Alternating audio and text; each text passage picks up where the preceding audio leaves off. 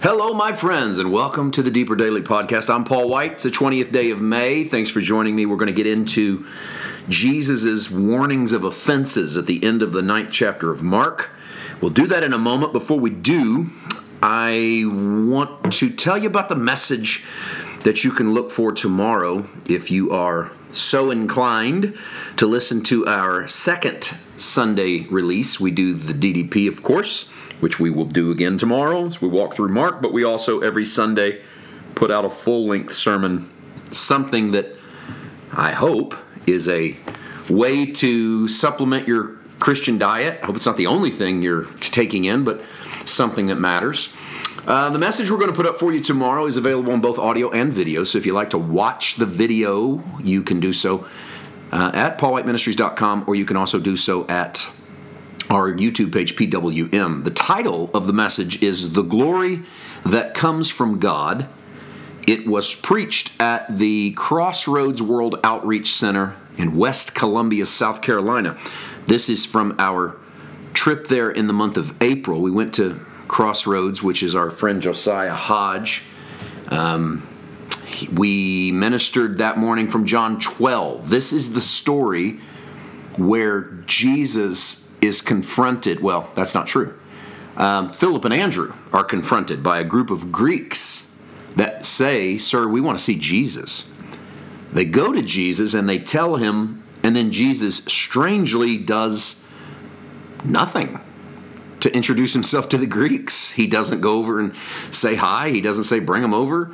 He just goes into this, what seems to be at the surface, an odd little rant about how he's about to go into his Father's glory, and then he references Son of Man, which was an old ancient Daniel 7 statement, and says if the seed doesn't go into the ground and die, it's alone. If it goes into the ground and dies, it brings forth much fruit. And from there, he goes into a little speech on the judgment and what the judgment looks like. What in the world are we to make of the fact that Jesus is confronted by a group of Greeks whom he never says a word to, and then goes off on a tangent on judgment and ends up with a statement made by John the writer that the people he's talking to don't accept him because they wanted the glory that comes from man rather than the glory that comes from God. Well, I base my sermon on that verse. We start, in fact, at the end. We read the final verse first and then work our way back through. And we wind up with the argument of what the glory that comes from man would look like versus the glory that comes from God, and how Jesus was identified with the wrong groups in his day. That some people had a hard time accepting Jesus because of what he didn't stand for and what he refused to do, and then the things that he didn't line up with what they were looking for. This one ends in what I thought was a spectacular way. We end up with talking about the seed that needs to break open and some things that might need to break open in the hearts of the audience. Well, when you watch or listen to this, you become the audience. So we dig into some things that might need to break open in you. Some things, not that God's asking you to die every day, but that he is, if we'll listen, showing us the things that need to be unleashed, allowed to, well, let's just say some things we could take our hands off of. I think you're going to enjoy this one. I hope you will check it out. It's available tomorrow. Wherever you get your podcasts, you can hear the audio version. The Glory That Comes from God. Okay. In the remaining time that we have today, and I try to keep you right around the same amount of time every day, we are in the 43rd verse of Mark chapter 9. If your hand causes you to sin, cut it off.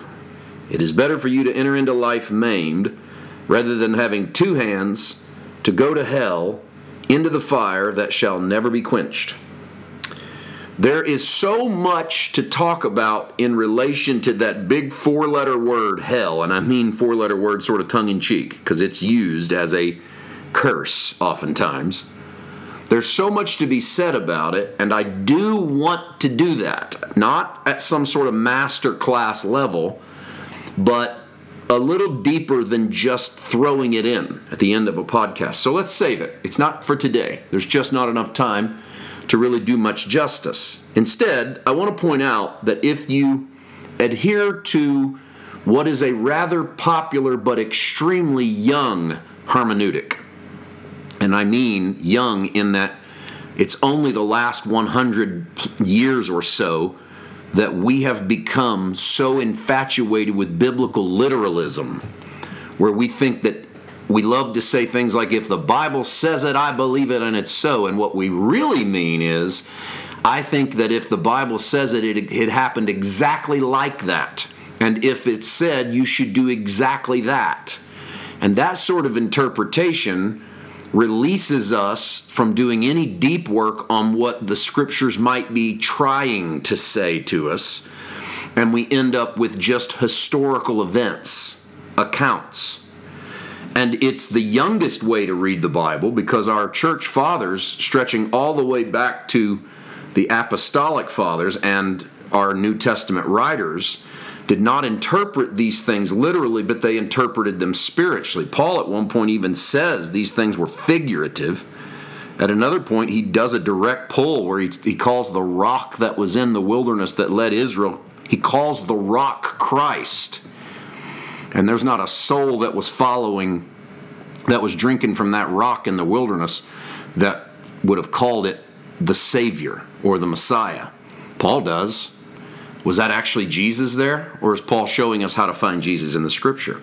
If you're a literalist, then if you have a problem with your hand or your foot or your eye, these are the three body parts Jesus mentions in verse 43, 45, and 47, then you need to pluck out your eyeball, cut off your hand, and cut off your foot.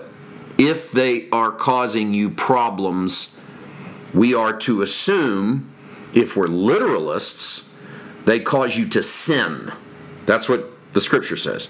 So in whatever way your hand or your foot or your eye is causing you to sin, you should cut them off so that you enter into life with only one eye, one hand, or one foot, rather than two and go to hell. And literalists interpret I'm going to be honest with you, I've never heard a literalist interpret this Scripture.